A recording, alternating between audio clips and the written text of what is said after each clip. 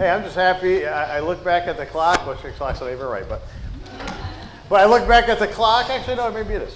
And it's not 11:20 already. You know, I got up last week, and I'm like, what happened here? And so we're in good shape. We're in part 2 of probably a 3-part. I kind of changed some things around in this lesson from last week. So we're going to actually go probably 3 parts on this modesty and appropriateness to make sure we don't have to rush it through and talk about everything that I want to talk about. And I know that it's something that when you talk about modesty and appropriateness, it sometimes tends to suck the air out of some congregations, because sometimes people start to squirm in their seats a little bit, and maybe it's not something that they necessarily always want to hear about. But I'm here to tell you, the Lord's church, the denominational churches, the world, we got a problem. And it's because we don't know what God's standard is, and we're going to talk about that standard, continue to talk about that here this morning. You know, we should never be afraid to talk about the difficult topics. We should never be afraid to preach on the difficult topics. Because at the end of the day, we need to preach, the whole mystery of God, right? We need to preach all the oracles of God. And so we need to make sure that we're never straying away from anything because it may be unpopular or unpopular. And so this morning, I thank you for being here. I want to thank those that are online watching us from home. We just want to thank all those who are visiting with us. You're our honored guest. If you have any questions at the conclusion of this lesson, if you have questions about how we worship, why we worship, the various aspects of worship that may be different than you're used to, ask questions. We'd love to answer those questions for you. So today we're going to get into Modesty and Appropriateness Part 2. And as we do, I'm going to just kind of do a little brief recap for last week for those of you who weren't here. Last week we started with John chapter 21, and we looked at verse 7. And we started to see how when the men were in the boat fishing, right? They're in the boat fishing, they're fishing all night, they haven't caught anything, and it's just one of those nights, as I said last week. And all of a sudden, a man comes strolling down the beach of the Sea of Tiberias, Galilee, same thing, one and the same. And it's Jesus, right? But they don't necessarily know it's Jesus right away. And he says, "My children, have you caught a fish? Did you get a catch of fish?" No. And he says, "Do me a favor, cast the net on the right side of the boat, and you'll get a catch." They cast it on the right side, and they get as many fish as they've ever caught before. And so all of a sudden, John looks over at Peter and says, "Hey, it's the Lord." Peter, all excited, and Peter being kind of impetuous like he is, he throws on his outer garment, he jumps into the sea, and it says they're about 100 yards out, he swims. He swims to the shore instead of just getting the paddle out. Hey, that was Peter, right?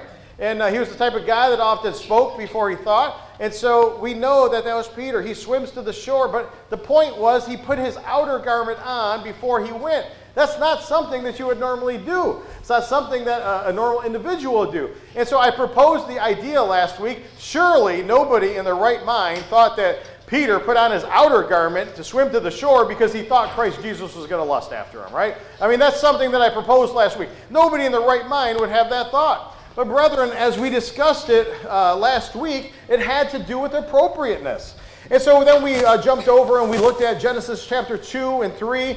We've seen that God created man and woman. A woman was created in the image and likeness, or not, we were both created in the image and likeness of God. But God took one of the ribs of Adam and he fashioned the woman. She's bone of my bones, flesh of my flesh. She shall be called a woman, right? And it says they were both naked and unashamed, unafraid. And then all of a sudden something drastic happens. Chapter 3, you just flip the page and all of a sudden they're naked still, and yet now they're ashamed and afraid. Well, what had happened? Well, we know that they ate of the tree of the knowledge of good and evil. We know that sin had entered into the picture. We know that their minds had been opened up. And all of a sudden, even though they were unashamed and unafraid a moment ago, now they're naked and ashamed, naked and afraid. They decide to make loin coverings, and the loin coverings was just something as what we would probably call a modern-day Speedo. And so they make this their version of the Speedo, and then God comes on the scene, but they realized even themselves that it wasn't good enough, and so they still did what? They hid themselves when they heard the Lord walking in the cool of the garden. And so they hid themselves, and God says, "Hey, where are you at?" You ask one of those rhetorical questions. It's kind of like when you ask your kid, "Hey, what happened?" And you know what happened, but you just want to hear it from them. And so they said, "Hey, we're naked and we were afraid, so we hid ourselves." Well, who told you you were naked? And so, brethren, that's the point, right? They sinned against God. They rebelled against God's command. Their minds were open. They have this newfound knowledge. They realized that how they were, the dress that they had created for themselves was still inappropriate. It was still immodest. It was still inappropriate. And thus they hid from God. And so God made them coats of skin because God looked at what they had made and he says, you know what? You're right. You were right to hide. You were right to be afraid. You were right to be ashamed because it's not good enough. And so God kills animals. And he kills the animals and he makes coats of skin, did he not? And he makes coats of skin, and you look at the Hebrew word and the definition for it. It goes from the top of the shoulder to the bottom of the thigh. So you're basically shoulder to knee, right? And that was the standard that God had made for the human race. It wasn't for the Jews because the Jews don't come around for another 3,000 years, give or take, right? And so it was for the human race. And we know that that was God's given standard. His divine approved standard for modesty and appropriateness was covering for both men and women, top of the shoulder to the top of the knee. And so, brethren, remember that it didn't matter, if it didn't matter, in regards to these skins of coats or these coats of skins, then why did God kill the animals in the first place? It mattered because they were dressed inappropriate, and they even realized the inappropriateness of their lack of clothing because they were only partially covered, and thus they were called naked. Naked doesn't necessarily always mean nude, right? There's a difference. You could be partially clothed and still be considered naked in God's eyes, which we see that throughout Scripture. You see, brethren, as we look at the guidelines for all mankind, we understand that there are those who will say, but you know, Dave, there's always been cultures, right, where things are a little bit different, right? You go to some of these remote places of Africa, and they basically got the fig leaves, right? They got the fig leaf thing going on. And then you go to other places in the Middle East, and they're covered from like head to toe. And then, there's always these different various cultures around the world with different standards, different traditions, different customs that are acceptable to men, whether it be dress, behavior, or speech. And that you'll see this throughout time. And I say, yes, you are correct. But look at the passage on the screen behind me. As we look at this first passage on the screen behind me, Jim, the little clicker's not working. If you can hit that for me. Acts chapter 17 is the first one that we're going to look at. Acts 17, 24 through 27. Notice what this says. The God who made the world and all things in it. Did you catch that? The God who made the world and all things in it. Since he is Lord of heaven and earth and does not dwell in temples made with hands, nor is he served by human hands as though he needed anything, since he himself gives to all people life and breath and all things. For he had made from one man every nation of mankind to live on the face of the earth, having determined their appointed times and the boundaries of their habitation, that they would seek after God, if perhaps they might even grope for him, reach out for him, to look for him, to find him. He is not far from each of us. Brethren, the point of that passage there in Acts chapter 17 is to see that God is the creator. God had made all things and thus has authority over all things, and we must seek after God. So, brethren, I want you to think about that passage, right? Because God's standard was the standard for thousands of years. And that was the shoulders to the top of the knee. You remember even Joseph, right? Potiphar's wife. She tries to rip off his garment because for weeks or months she's been trying to seduce him, trying to get him to have a sexual relationship with her. And what do we see? He kept rejecting her. He kept rejecting her. Why? He says, far be it for me to sin against God to sleep with you because you're another man's wife. Or you're another man's wife. And so we know that she catches him in the house and she rips off his outer garment. He runs out and he's just in his undergarment. And all of a sudden, what do we see, right? Then he ends up in jail because she complains that he was trying to force me into some sexual type of relationship. And he ends himself up in jail. But we understand, brethren, that what was Joseph wearing? He was wearing still the tunic and he was wearing the outer garment. And then you fast forward thousands of years at the time of Christ, they're still wearing the tunic, right? They're still wearing the outer garment. Brethren, it's not really until the last 200-300 years. If you actually go online, and I started doing this, and I was playing century by century, dress, and what was appropriate. It's really gotten bad in the last 60 years. You look 60 years ago just here in America compared to today, and a vast difference. But it's really these last 200-300 years in Western culture that things had started to change. Now, granted, in every culture, in every generation, there have always been those people that go the way of man, right? There's ways that seem right to men, and then what? In the end, it leads to death. What is it talking about? Not physical death, sometimes, but it's talking about spiritual death. It's talking about sin. It's talking about a separation because of the sin from us and a holy and righteous God. So I want you to consider something. As we think about this and how all throughout generations there has always been acceptable to men various cultures, various manners of dress, various manners of behavior, various manners of speech, customs and traditions of men. I wonder, and I bet that Sodom and Gomorrah, I bet you they probably had some different customs. I bet you they probably had some different traditions. How did that work out for them? Oh, that's right. God decided to wipe them from the face of the earth. He decided to destroy them. Oh, well, then you think about the millions, the hundreds of millions of people that were estimated, maybe even as much as 1 billion people that were on the planet before the Ark of Noah. I'm sure they probably had some customs and traditions and standards that probably seemed acceptable to man. Well, what was that happened to them? Oh, that's right. God decided to, destroy every living thing that lived on the planet. Because why? It says in Genesis chapter 6 and verse 5, "Then the Lord saw that the wickedness of mankind was great on the face of the earth, and that every intent of the thoughts of their heart was evil continuously." What is the point? The point is they continue to go against God's standard, and that has been the example throughout all of history, throughout all of humanity for all time. For wickedness and evil are synonyms of sin. And so, which is defined as anything that's contrary to God's standard. So, brethren, all people are God's creation and thus accountable to God, accountable to His standard. So, when God gives a guideline, when He gives a standard, did He expect it to be followed? Wasn't that the reason He wiped out Sodom and Gomorrah? Wasn't that the reason He killed every living thing on the planet, both man and animal, beast? So what's the point? Well, isn't that why we go out and we evangelize the world? Isn't that why we send missionaries into the mission field, whether it's here in America or around the world? We send them out for what?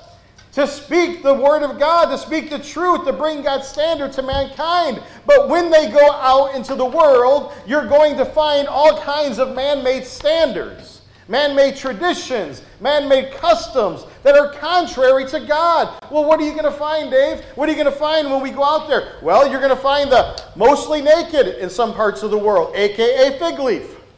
And you're going to see that in some of the poorer nations. You're going to see that in some of the third world countries, and that's going to be acceptable to their culture. You're going to find Muslims in certain parts of the world that are literally covered from head to toe, and you just got some eyeballs that you see. Right? There's one extreme, and then there's the opposite extreme. But then you're going to find other individuals with customs and traditions who drink blood for various religious and various rituals that are happening around the world. You're going to find people committing sex acts in order to worship their idols that they claim to worship. You're going to find people who are involved in cannibalism. Do you see what I'm saying? Do you get the point? Throughout time and throughout human history, there's always been various customs and traditions and things that are acceptable unto man that have always been contrary to God and His teachings. So, brethren, as Christians, what should we do about it?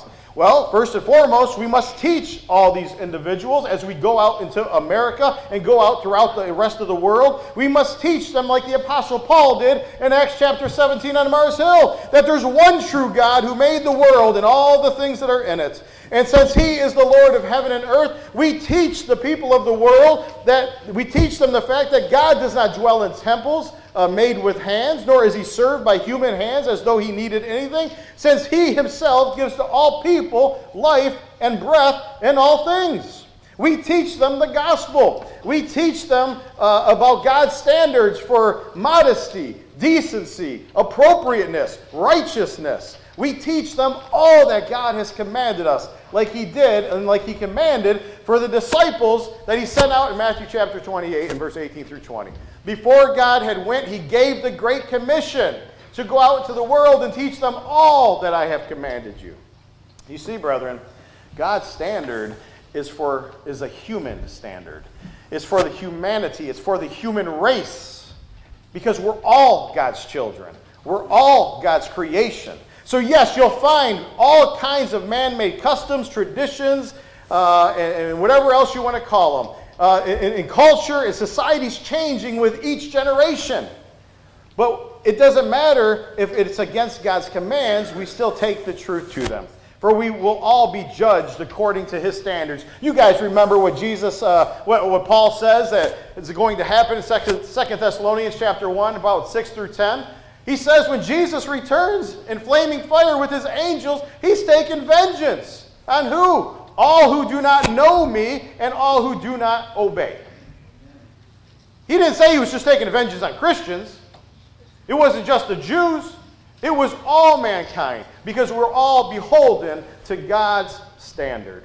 So you see, brothers and sisters, it's simple. And we need to understand that as we think about the idea of appropriateness, decency, modesty, God doesn't give us a step-by-step guide of how Christians ought to dress in every aspect of life. He doesn't give us a step-by-step Christian guide of dress in every situation. But he did give us a guideline. He did give us a standard, and that standard was in the beginning days of the earth when Adam and Eve knew that they were partially covered and thus immodest, inappropriate, and naked. And God says, "You are correct. It's not enough." And He gave them a standard, and that standard was for the human race. And not just those individuals. And God did that, and God has remained, that standard has remained for all of time. Instead, God gives us guidelines, brethren, for overall righteousness. He doesn't give us a step-by-step guide, but He gives us guidelines and He gives us standards so we could understand what overall righteousness is. Another word for righteousness is decency. And so you look at it, brethren, He leaves it up to us to accomplish modesty as well as appropriateness in the way that we as Christians present ourselves to the world. But why would we dare go against the original standard of shoulder to knee? And we have, let's just be honest, right? Why do we have much of the clothing that we have? It's designed to accentuate certain parts of the body to be desirable to who? The opposite sex. It's caused to be desirable in certain aspects. And so that's how designers buy or create these various clothes and then market them to the world. And so, brothers and sisters, ask yourself, how does a Christian remain modest in an immodest world? Well, first and foremost, we must know God's standard. Second, we must know and understand what are the consequences for immodesty or inappropriateness. And third, we must ask ourselves, what is our responsibility? And is it up to us to take a stand against immodesty, whether it's in the church or outside of the church? Because I'm here to tell you this morning that one cannot be modest in an immodest world and not even know what the standard for modesty is.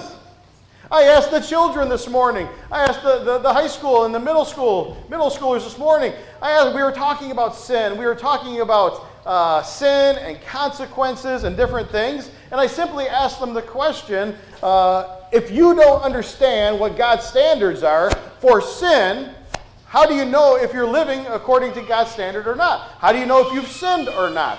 So you must know God's standard in order to understand what your responsibility is to set standard. And so, brothers and sisters, as we continue to look at this, one cannot be modest in an immodest world and not understand what the consequences are for said actions. To take a stand for modesty in all aspects, we must know what God's standards are. So, brothers and sisters, make no mistake about it, that's the hardest part. Isn't it easy to stand against murder and robbery? Isn't it easy to stand and oppose lying and cheating? But it's much harder when you try to stand for something that permeates an entire culture. And I'm here to tell you, inappropriateness and immodesty permeates our entire culture in our Western civilization. And so it's harder when taking a stand is going to put you at odds with those you come in contact with. It's harder to take a stand against something when you have to stand against something that you're going to receive the scorn or the disapproval of your family, your friends, and your coworkers. It's not easy to always have these conversations, but we do so because we love them and we understand that immodest dress is sin. And we understand that lusting after others is also sin. And we're going to look at that as we further develop this lesson. So brothers and sisters, what is God's standard? What is God's guideline? Well, we've looked at it, right? We've looked at it, and we have to ask ourselves, what do we need to cover up? We have already determined that God's standard for the human race going back to the garden was top of the shoulder to the top of the knee. You might not like it, but that's the standard. And that's what God called appropriate. That's what God called modest. And so if you expose flesh between the top of the shoulders and the top of the thigh, we're not talking arms, we're talking torso. If your flesh is exposed, God says it's inappropriate. And I know that because you can look at really hundreds of examples throughout Scripture, throughout time, that nakedness, somebody's nakedness was showing even when they were partially covered. And it was always having to do with between the shoulders and the knees. And so brothers and sisters, if that's what God calls nakedness, should we run around naked as His representatives to the world? Brethren, the next time that we wonder whether our clothing is appropriate, instead of asking, is this going to cause somebody to lust? Will a woman think something inappropriate if I wear this, or vice versa? Ask yourself first, will God find my attitude on my dress and my attitude towards what I wear, will He find it acceptable in His sight?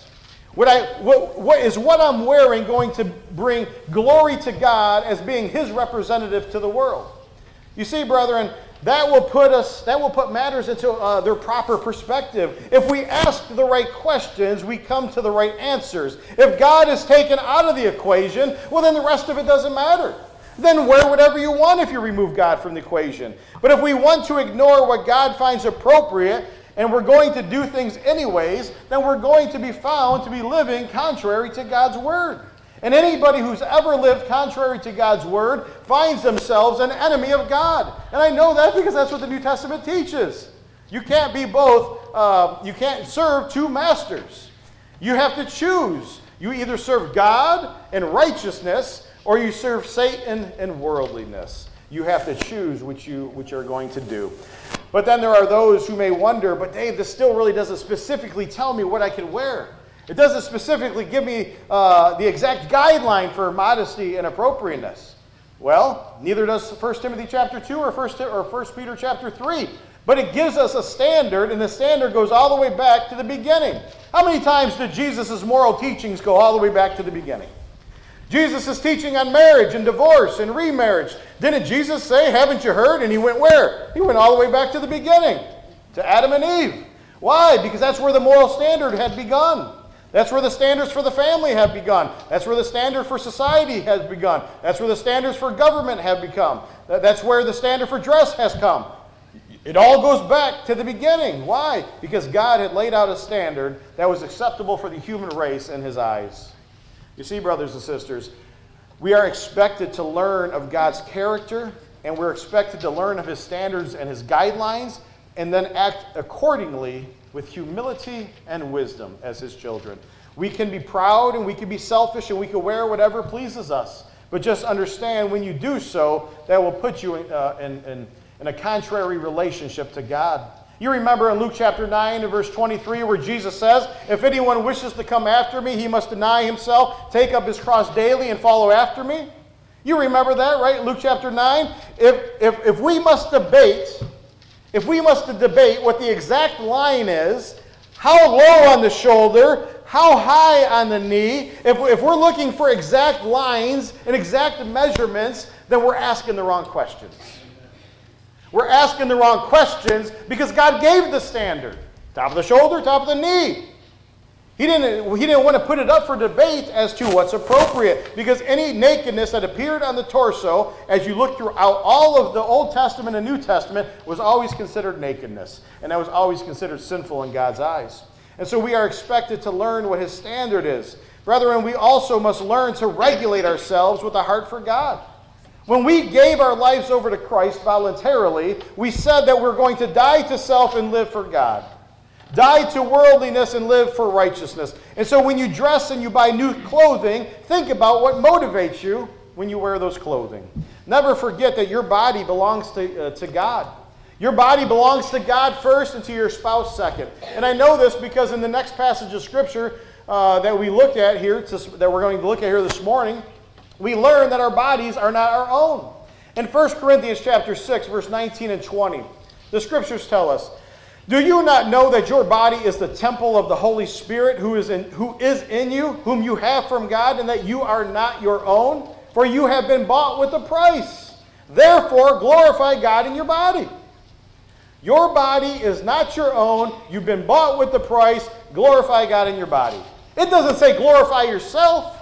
Make yourself look and feel desirable to the world or to your husband or to anybody else. But you're to look and to be and to feel spiritually and physically desirable to God. Because you're first God's, then your spouse's. And so, brethren, we learn about that in 1 Corinthians 6. We also learn about the second part in 1 Corinthians chapter 7. And so ask yourself, is what I'm wearing proper for a person who professes godliness? And what I am wearing considered appropriate and modest according to God's standard for a person who professes godliness? If you're honest with yourself, you'll likely know the answer and what to do next. You see, brethren, I briefly want us to consider also Old Testament priests for a second. Because you think about the priests, right, of the Old Testament. Priests were commanded not to climb the steps of the altar in Exodus chapter 20 and verse 26 in such a manner to where their nakedness may be exposed, and thus they'll receive the wrath of God.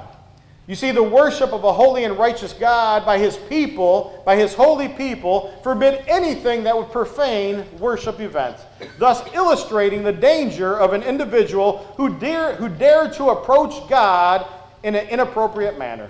And you look at this next passage of Scripture on the screen behind me. It comes by way of Exodus chapter 28. I want you to see what it says in verse 40 through 43. "For Aaron's sons you shall make tunics. You shall also make sashes for them, and you shall make caps for them, and glorify them for glory and for their beauty. You shall put them on Aaron your brothers and on Aaron your brother and on his sons with him. You shall anoint them. You shall ordain them. You shall consecrate them, that they may serve as priests." Now listen to this next part.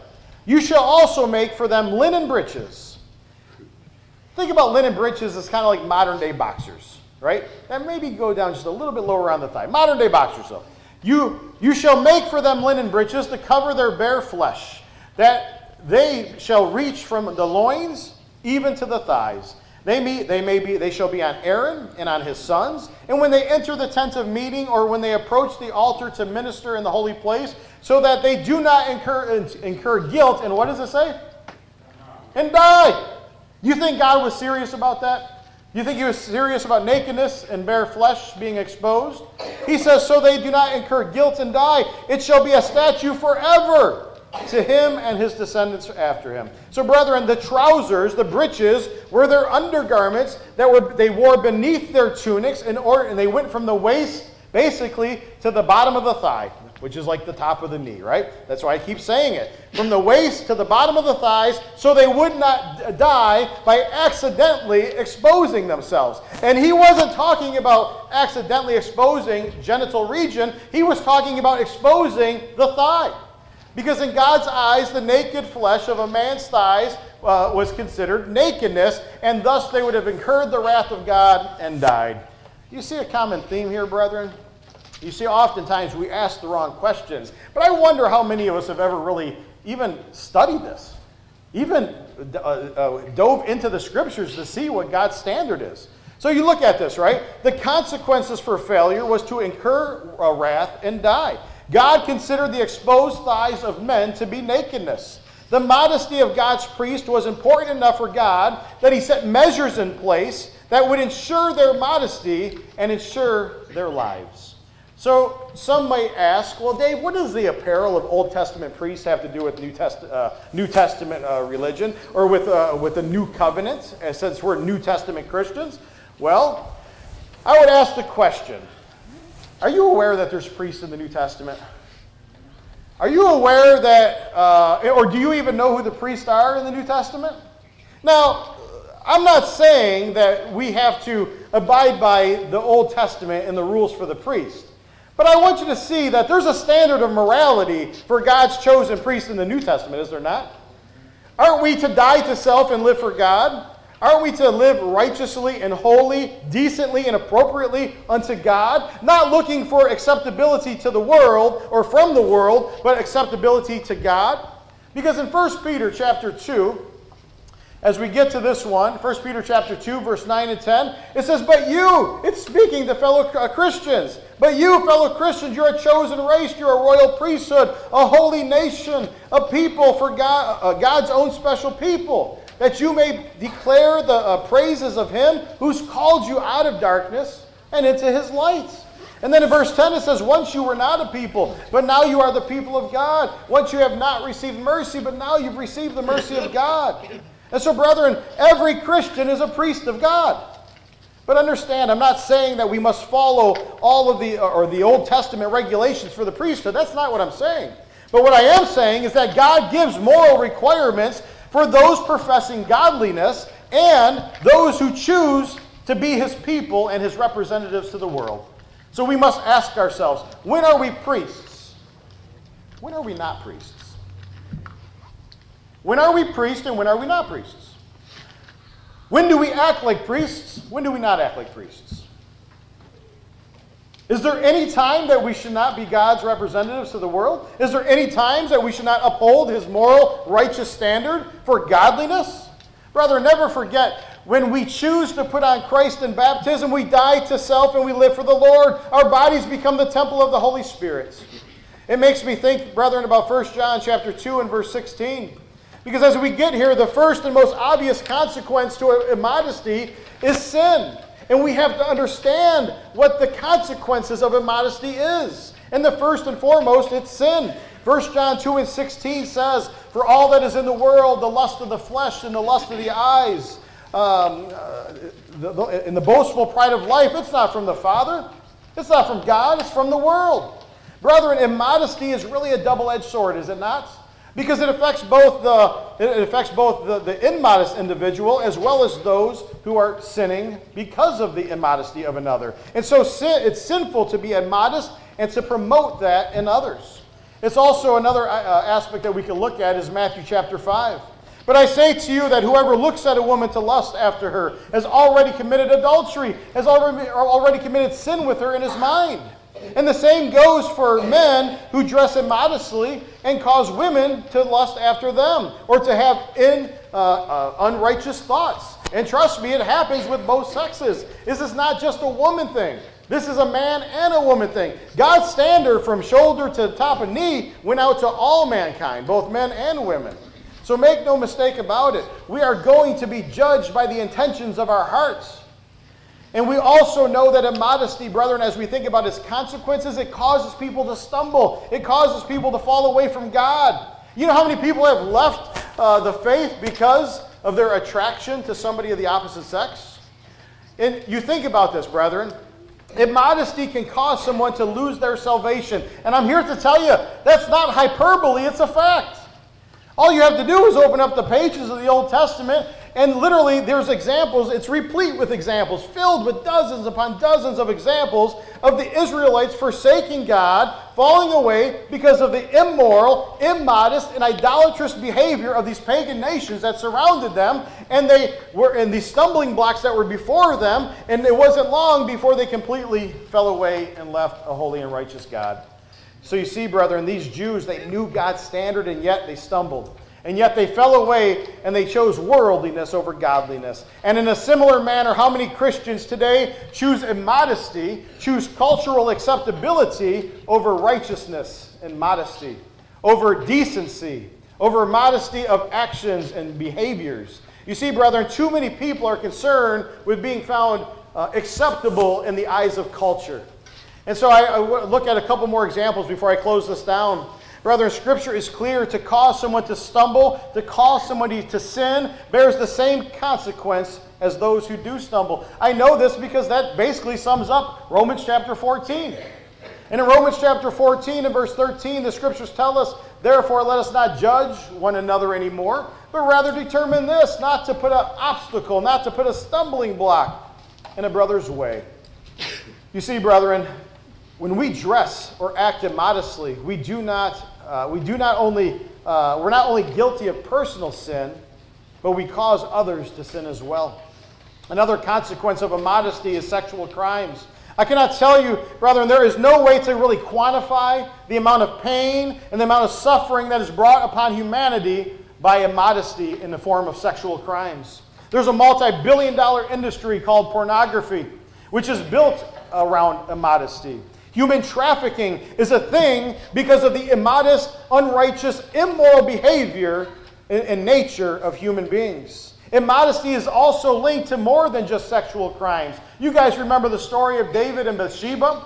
You remember how Bathsheba was immodestly dressed, and she was bathing, washing herself on her rooftop. And King David looks down upon her, lusting after her, calls upon her. And the next thing you know, before we know it, not only has sin come into the picture through lust, and then through sexual activity, but then through murder. Because at the end of it, we know that Uriah, Bathsheba's husband, was dead. Uriah was an honorable man. He was an honorable man, and he was unjustly murdered because of the sins of David and Bathsheba. You see, brethren, we must ask ourselves, how many people must suffer because of someone else's immodesty? How many children must be molested because of somebody else's immodesty?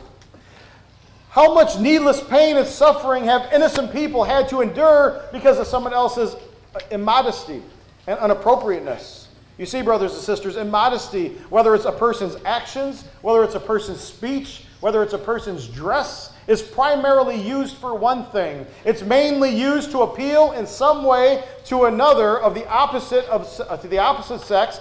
Nowadays, unfortunately, even of the same sex, to look desirable in some way, to be desirable in some way unto them. And maybe some will say, but it's desirable, my desirableness is for my husband. Yes, but guess what? Everybody else sees you too. And then you actually put that stumbling block before those who have that weakness of the flesh. And so, brethren, it is wrong to be immodest, and equally wrong to succumb to immodesty. It is sin.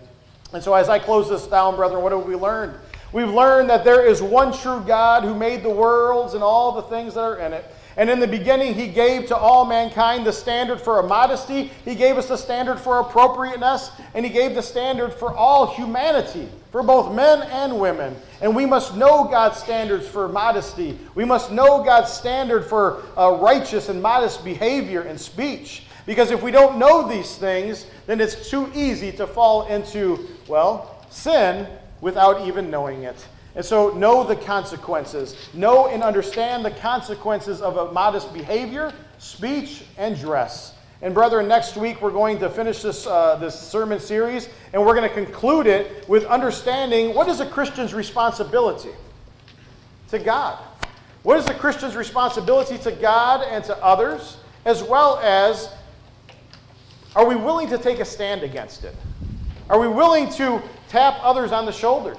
I'm here to say that the preacher shouldn't talk to every man and woman and tap them on the shoulders, but other women in the congregation can go to the younger women, or maybe even an older woman who's in violation of this, to have a conversation in love about the way that they're dressed. And the same thing with the older men. Should be tapping younger men on the shoulders and having conversations with them in love about God's standard for righteousness.